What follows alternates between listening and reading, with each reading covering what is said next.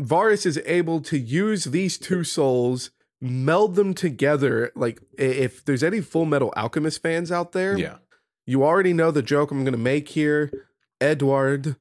And that's it. All right, we won't go deeper. It's still too soon.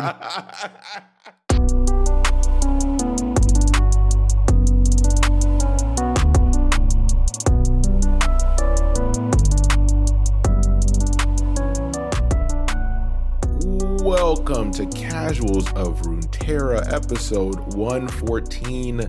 I'm your host, Ryan, here with your other host, Hatch.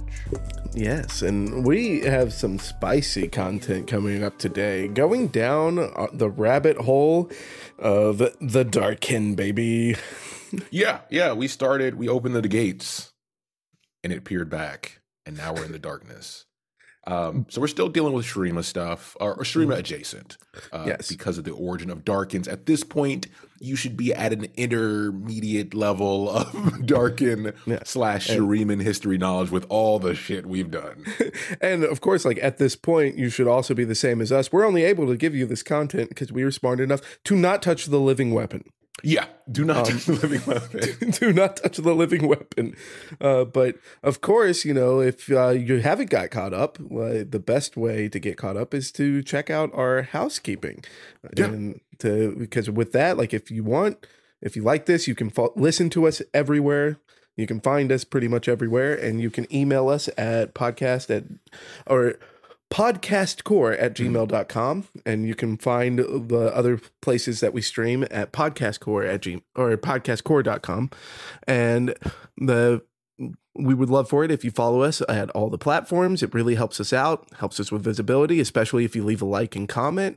But of course, the easiest way is to tell a friend. And what should they tell their friends, Ryan? Tell a friend to find the power inside you by listening to the Casuals of Runeterra podcast. You know what? I'm kind of happy. This time it wasn't nearly as cringy as sometimes you assault me. Yeah, context matters, so we'll get there. So what are we talking about this episode, guys? We're talking about Varus, and this episode is titled 3-Soul Monte. If you don't know what 3-card Monte is, too bad. We're moving on. That's right. That's it. That's the last time you'll hear it, too. It works so well because we're talking about the cards, which we start with this spell, and the spell is the Sudden Surge. So the Sudden Surge is the source of our cheese line this week, and what it does is a 4-cost burst spell that says once you have equipped, we've told you about equipment before in previous episodes, an ally this game, I cost 2 less. Grow an ally to 4/4 this round. So if you've played with Lulu, you know how grow works. And then also, you know what equipment does. And this is a burst speed spell. You got all this information. What we care about is the quote. And this one's simple, which is, there is so much power in us.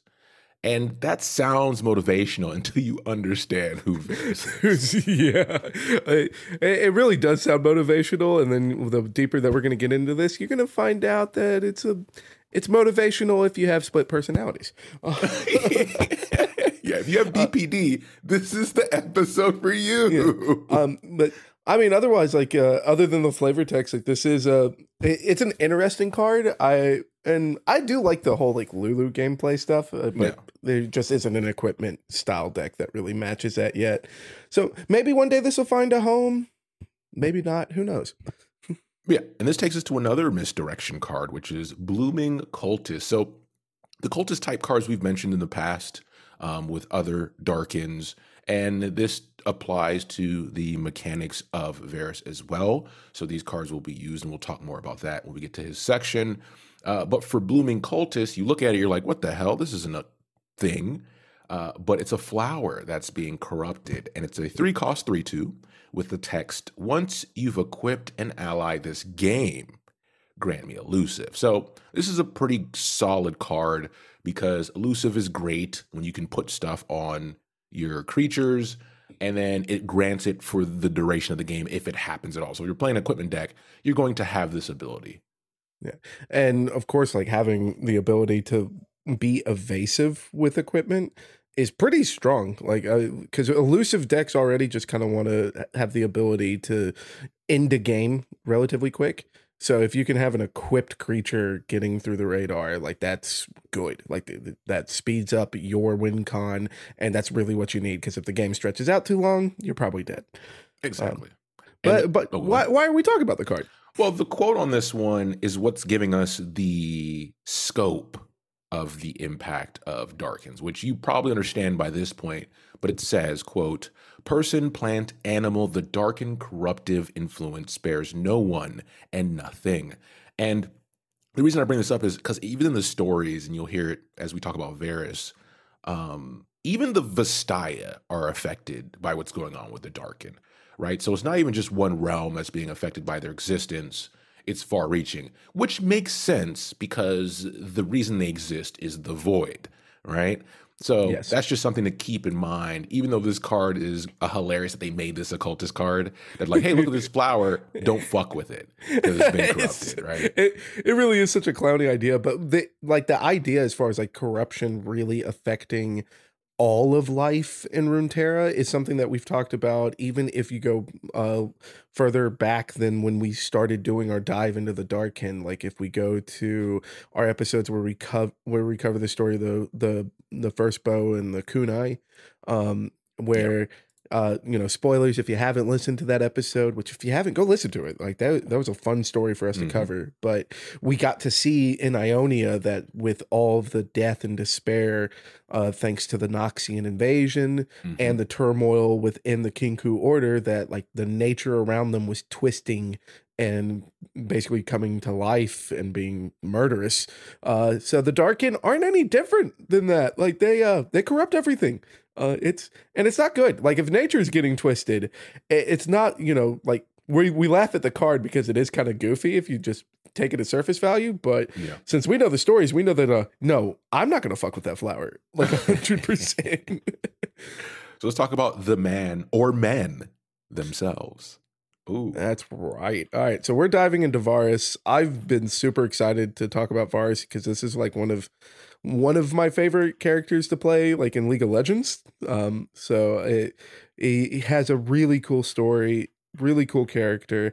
And of course, we're going to go back a long time ago because Varus was a loyal paragon of honor, and he was a defender of the temples of Shurima.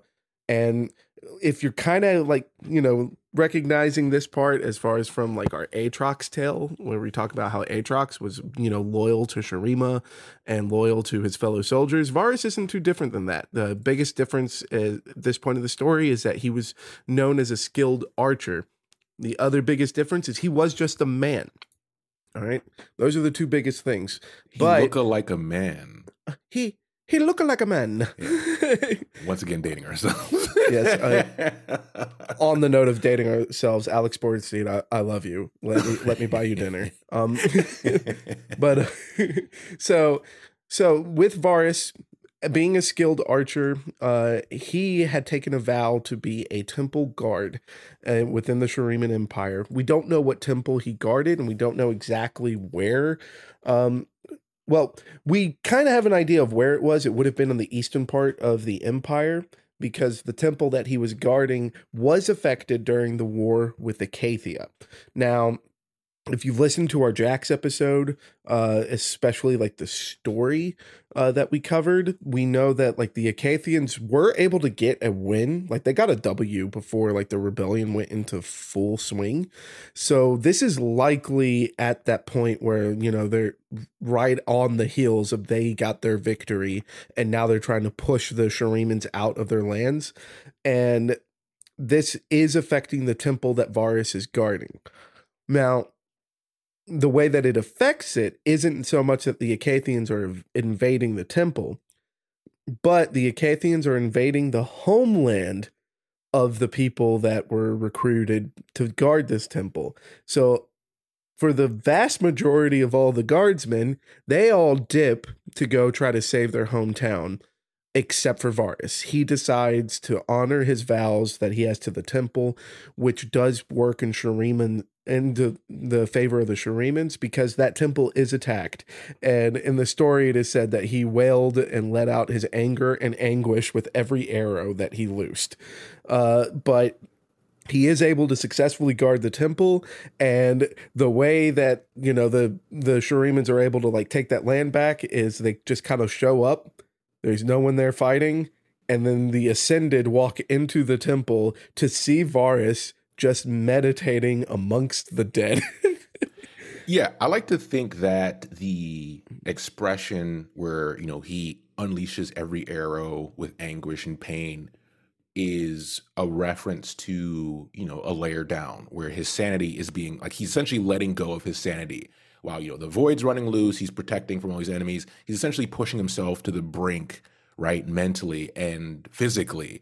And when they come and find him, I feel like him sitting there solemnly meditating is him essentially becoming an empty husk of what he was. He's given everything with every arrow because what happens next plays into that for me mentally, or for metaphor wise. No, I fully agree, not just for you, because it is stated that even the Ascended were taken aback when they met Varus's gaze because it was just so cold and empty. Like he has now just devoted himself solely to eradicating the enemies that have caused him all of this pain and anguish. And luckily, because of, luckily for Varus in this sense, like, because we know at this point of the Shuriman Empire, it is a great honor to become an Ascended. So I guess luckily for him, the other Ascended are like, dude, you're insane, but powerful. So come join us. Yeah. And I guess that's a good thing right now, but we kind of covered in the Aatrox episode, it's not going to be a good thing forever. And Varus does become one of the Ascended at this point. He is still someone that fights with his bow, but he kind of goes on just mad killing sprees from this point onward because he is just consumed with getting revenge against the Void and against the Acathians that set the Void into existence. So he is just on a killing path, and it's even stated in his story that he likely didn't even notice that the Shirimans ultimately won the war with Acathia. Yeah. They ultimately defended the Shuriman Empire, and for Varus, it didn't matter. He just continued to go on killing sprees. Yeah, so up until this point, our premium nutcase, as far as the Ascendant goes, was Renekton. But Renekton doesn't exist yet. So it turns out before there was a Jordan, there was a Magic Johnson. And that is who Varus was. Yes. So Magic Varus is going out and killing, but now we're getting to the point where the Shuriman Empire is starting to fall apart because the Ascended at this point, with the constant conflicts with the Void, their psyche is starting to deteriorate. We cover this in the Aatrox episode, and for Varus, this means nothing new to him, because he's still going on killing sprees, except now he's just killing other Ascended as well as their followers. And this goes on until he... this is like a very interesting point to the story to me, because I can't wait until we get more from this. But this goes on until he is ultimately imprisoned by a group that is led by a warrior queen. So a golden armored warrior queen of Valoran, as well as Vestayan moonstalkers and human mages. And we haven't covered this yet as far as in the story, but as far as when we hear, as like League of Legends fans, when we hear golden clad warrior queen, I start thinking Kale. But, we don't know that 100% for certain on the show. And I can't wait until we get more information and dive into it. But this is an interesting point of the story because Varus is ultimately imprisoned by this warrior queen. And the reason that I am kind of hesitant to say for sure that it's Gale is because the timeline doesn't match up, as well as this warrior queen decides to wield the bow that has imprisoned Varus, ultimately sacrificing herself to ensure the victory for her people. And this war, as far as like the ultimate victory, means that they stretch out from the Shuriman Empire into the First Lands. The First Lands being the land of Ionia. And it is in Ionia that she decides to have her subjects bury her alive along with the darkened weapon known as Varus. And now Varus is imprisoned forever. End of story. Right? Oh, wait, no. He's in prison for centuries and centuries, but everything changed when the Fire Nation attacked. And the Fire Nation here is Noxus. And it's funny because in our previous episode, we talked about how for a darkened weapon, this is their worst nightmare, right? Is being forgotten and being buried so deep you can't be found by the natural passage of time. And this case is so extreme to where not only do you have a magical being who's wielding you, you also are sealed in a magical tomb under the ground of a magical land. That is the worst case scenario for a darkened weapon. Yeah, and I like it. I wonder if like at this point, if like Varus's psyche has deteriorated enough to where he is like worried about it as Aatrox was, because like I'm sure for Varus it's just like no, kill, hate, murder, mutilate.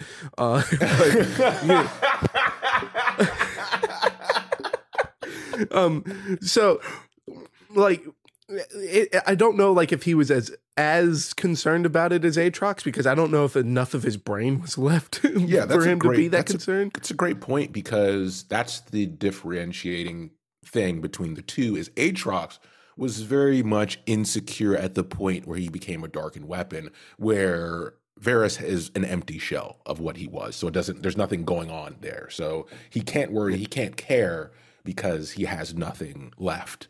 Yeah, he's given it all for the sake of revenge. Yeah. But unlike Aatrox's tale, where Aatrox is getting buried by the sands of Shurima, Varus is ultimately imprisoned, like we said, in the magical land of Ionia. And this is kind of where Ionia has an advantage, while also kind of being hoisted by their own petard, because they build a temple here. And the temple becomes the Temple of Pallas, as well as having village that is a village that is built around it. So then there's now the lands of Pallas is where Varus is entombed. But the problem means that, he's not forgotten. Yeah. And that would have been better for all of the lands of Runeterra if a darkened weapon was just forgotten. But instead, we have the Noxus invasion coming in. And as we've covered in a lot of our Ionia episodes, go listen to that. For this tale, for the village of Pallas, we get two beast hunters that are running from the Noxians while also trying to defend Pallas, and they are by the names of Valmar and his Heartlight Kai. So Valmar and Kai are now fighting the wave after wave of Noxian soldiers at the Temple of Pallas, and they are successful in defending Pallas, but Kai suffers a mortal wound, and a very grief-stricken Valmar decides to take Kai deeper into the temple in hopes of finding some kind of magical miracle. Because this is the first lands of Ionia. Yeah. There is a chance that, the legends of what is buried in the temple have been changed and twisted by word of mouth, because this is hundreds upon hundreds of years later. But unfortunately for Kai and Valmar, that doesn't matter. They got too close. And we've discussed before, don't touch the living weapon. Just don't. Just don't do it. So within the temple, Varus is able to reach out from the bow to consume both Valmar and Kai. And it's unlike Aatrox, Varus is able to use these two souls, meld them together. Like, if there's any Full Metal Alchemist fans out there, you already know the joke I'm going to make here. Edward, and that's it. All right, we won't go deeper. It's still too soon. But that's what Varus does to Valmar and Kai. You know what? That's a great example. And it is like Full Metal meets Diablo. I mean, this very timely Diablo 4 just recently came out, which dates the episode. But the reason I bring that up is because it's not only unique in how other darkened weapons exist and are made, But because Varus is one of the more unique, crazed, sociopathic versions of the Darkin weapon, or most sociopathics. Let me qualify that. Most. Yeah, for him to end up in a situation where it's not him versus the consciousness of one person, it's him with two other souls creating a body, and then essentially it like growing out of this amalgamation into a whole new form, which three people are sharing. And that's a very interesting take on this. Yes. And that's why I say it kind of feels like something you would see in Diablo as well.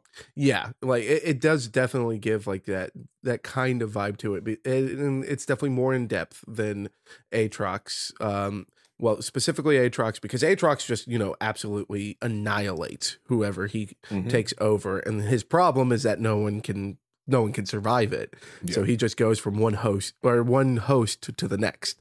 Yeah. And Kane's a bit more reserved, but he's still Kane is like, Kane is 100% down to just go to war with Rorschach. And so he's like, yeah, I got this. Yeah. And so they're just like duking it out 100%. And now Varus instead has got like two Roust, yeah. Roust, thank you. So Kane's duking out with Roust, pretty even fight, surprisingly. Yeah. But for Varus is like immediately taking control, and then now just is like in kind of like Moon Knight position where every now and then his form kind of goes in flux and someone else is taking the wheel. And that's perfect. Yes. Yeah. So we get like a lot of different scenarios within the Darkin stories here. But as far as for the tale of Varus, it kind of like tapers off here because now Varus has a working body, even though that body is constantly in flux and he's not always in control of it. Now that he has a body, it's like, no, I know what I want to do, which is kill, hate, murder, mutilate. Yeah. So he's back on the killing spree, except now, every now and then, either Kai or Val is able to take over the wheel and do some steering for a little bit until Varus tells him to shut up and takes over again. And this inner monologue and this inner battle is just constantly going while Varus is trying to go about and turn Runeterra into a wasteland. And that's where his story ends for right now. And the neat thing with that is the story element, or the story that we now can get from this interaction is, remember, he's an empty husk, essentially, when we start this situation. But because Val and Kai are there now, they're actually forcing him to redevelop a personality. So even though it's still a hateful, murder-hungry personality, he now has, like, motive, right? He now has like, oh, well, I'm taking a side versus how they feel because we're now sharing the same body. They're forcing him to have essentially conversations back and forth, right? Within himself, which is something he didn't do before because there was nothing happening inside. So it's essentially building back up to what we'll talk about more in stories with his personality. And Val and Kai are able to kind of fill the void that Varus killed himself, which is he said the keyword. Shut up. But they're able to kind of like reinvigorate the husk part of Varus because it is said that, Val and his heart light Kai, which means that they're in a relationship. Yeah. So they're bringing love to the table. Yeah. And, we have a whole series covering the Star Guardians about the power of friendship and love. Okay. So we're not going to go into it, but this is why Varus isn't, just outright winning. Yeah. But let's go to the card now, because now we have Varus in the game of Runeterra, and we get a really interesting and fun card here. And so for starters, it is a 4-mana 3/4. It's a champion, so he has to have quick attack. And he does have the auto equip the Darkened Bow, and also an origin. So it is a Runeterra character. There's the origin of the Arrow of Retribution that allows him to play cultist or darkened cards from any region. And then once you have played 3+ cultist spells, you draw a Varus card. All right. And his level up condition is you have targeted 7+ allies. So, rejoice in Pantheon. Like we get that Pantheon support, baby, or Akshan support. Varus can squeeze into a lot of fun things, but he is always going to be the star of whatever decks he's in. And that's because of the flip side here. Combination of the flip side and the darkened bow. The flip side is that he's a 4/5 with quick attack and overwhelm. Mm-hmm. Auto equip the darkened bow, and the darkened bow activates twice and has a max of +10/+0. Now, the activation, we got to talk about the darkened bow as a card. Mm-hmm. It is an equipment, a 2-mana equipment with 0/0. When you play a spell or equip an ally, give me +1/+0 with a max of +5 until the next time my bearer strikes. So with Varus equipped, that turns him into a 14/5 with quick attack and overwhelm if you're set up. And if you're playing a Varus deck, you're going to be set up. Yeah, and what this represents is if you've played League of Legends or if you haven't, Varus as a ADC has the ability to pull back his bow and hold a shot, and the longer you hold it, the more damage it does. So that's well translated to how they're using it in the game or in the card game. And shout out to the good old days where you could build a Muramasa and play Varus mid and just queue an ADC like one time and they die. Like shout out to the good old days, baby. But yeah, like this is a wonderful translation of how Varus is played in game, translated to the card. And it's also really cool because we also get like a kind of a different payoff compared to the other equipment decks, because this wants to be a little more spell slinky, because you can play more of that constantly targeting yourself to just build up and swing out like a Voltron style, which we really had only seen in like the Pantheon deck. Mm. So I loved that this card, like when it got added to Runeterra, it really gave like more flexibility to like a Voltron style instead of just Pantheon or bust. But of course, we can't talk about these cards unless we get with the flavor. Legally. We legally can't do that. It's true. It's true. And like, God, as far as like I'm glad I brought up Moon Knight, because we're going to get some Moon Knight here. Mm-hmm. The front side. What if over time, the man that became the Darkened remembered himself, prompted by the mortal voices within? What if, instead of overcoming those voices entirely, he came to believe in them? All right. And then he flips over. Varus was empowered, bolstered, reminded of who he was and what he had yet to become. He embraced the sum of his parts instead of working against them. And when they acted as one. And if you look at like the card art combined with that quote, so the card art on the back, like, I mean, this is, he's going up against like some really like cultist like void creature things, and at this point it's like, what is Varus doing? Like in that picture, like if you kind of look around him too, compared to the people that he's aiming at, I'm pretty sure he's killing his own cultist followers. Yeah, it's like picking and choosing. It's very similar if you listen to our Evelyn, and when we talk about Darkens, we're going to constantly reference Evelyn, but if you look at our Evelyn episode, we talked about the other lesser demons. It's kind of like a culling of the ranks to pretty much get them in order. If you like Demon Slayer, you're going to have your rank 1, 2, 3, upper levels, lower levels, all that, right? And that same thing applies to Darkens, where when they're corrupting, it doesn't mean everyone passes the test. Some people aren't going to make the cut. Right. And unfortunately for people that follow Varus, if they don't make the cut, they get blasted into the next planet.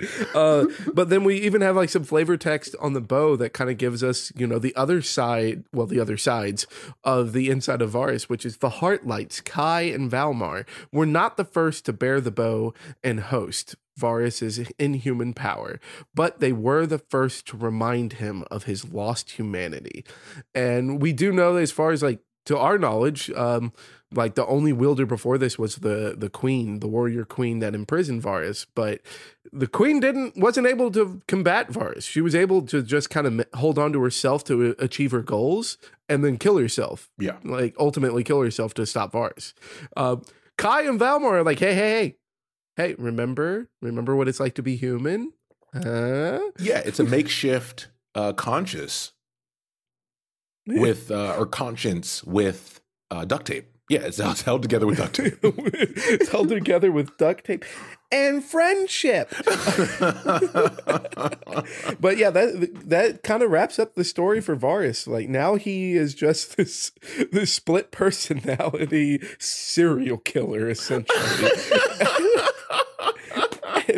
and I think that sums it up perfectly.